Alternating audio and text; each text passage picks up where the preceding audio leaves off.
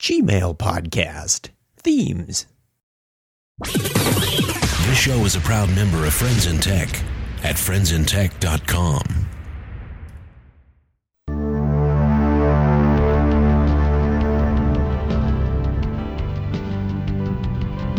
Welcome to the Gmail podcast, a collection of short hints, tips, and tricks to help you get more from your Gmail account. I'm your host, Chuck Tomasi. The Gmail podcast is all about helping you get the most from your Gmail account. I'm here to help you, and as your computer experience grows, so does your likelihood that you'll get called upon to help others. A great way to do this is with remote support software like GoToAssist Express.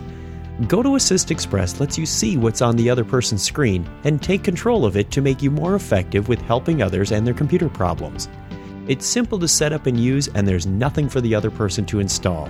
It supports Windows and Mac and is totally secure using 128-bit SSL encryption, the same as online banking. The next time someone calls you for help, use it as an excuse to try GoToAssist Express free for 30 days. Just point your browser to gotoassist.com/techpodcast for your free 30-day trial. That's gotoassist.com/techpodcast to try it free for 30 days. Thanks.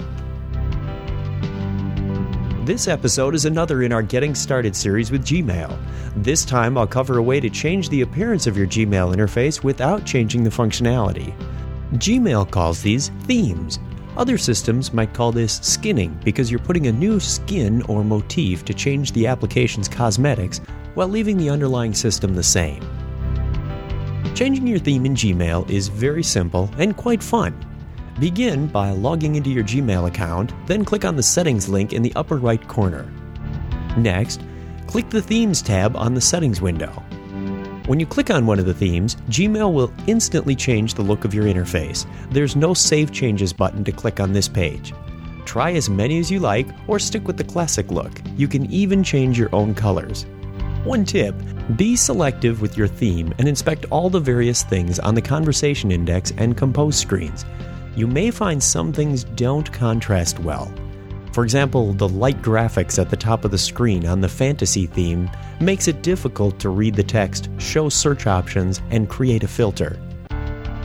Some themes actually change throughout the day. These dynamic themes will show you the proper sunrise, sunset, and even weather conditions. Yes, I've seen it snow in Gmail. If you select one of these themes, you'll see a drop-down menu appear asking you for your country or region. Select the country you want and then enter a city in the field provided. If you don't enter a city or enter an invalid one, Gmail will set your location to the capital city of the country you selected. When you're done, click Save. One important footnote: Gmail themes aren't yet compatible with all browsers. Themes are only available in Internet Explorer 7 and higher, Firefox 2 and greater, or Safari 3 and greater, and Google Chrome. If you're using an older version of one of these browsers, you may run into problems or not see the Themes tab at all. Also, themes are not available if you host your own domain in Gmail. The hosting and themes have been out for quite some time, and I haven't quite figured out why Google hasn't added themes to this set of Gmail users yet. You can find out more information about hosting your own domain on Gmail in the Gmail podcast archives on the website. Here's a quick update.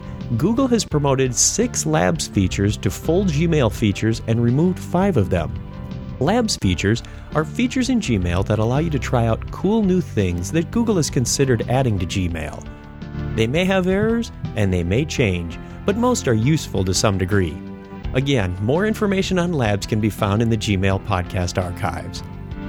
That's all for this time. Comments, suggestions, or questions can be sent to gpodcast@gmail.com, or check the website for full information and archives of all previous Gmail tips at chuckchat.com. And don't forget to take 2 minutes and fill out our short listener survey on the website. Thank you so much to everyone who's already done so. For more great information between the podcasts, you can follow me on Twitter @GmailPodcast. I have no affiliation with Google other than a satisfied Gmail user. Thanks for listening, and don't forget to write.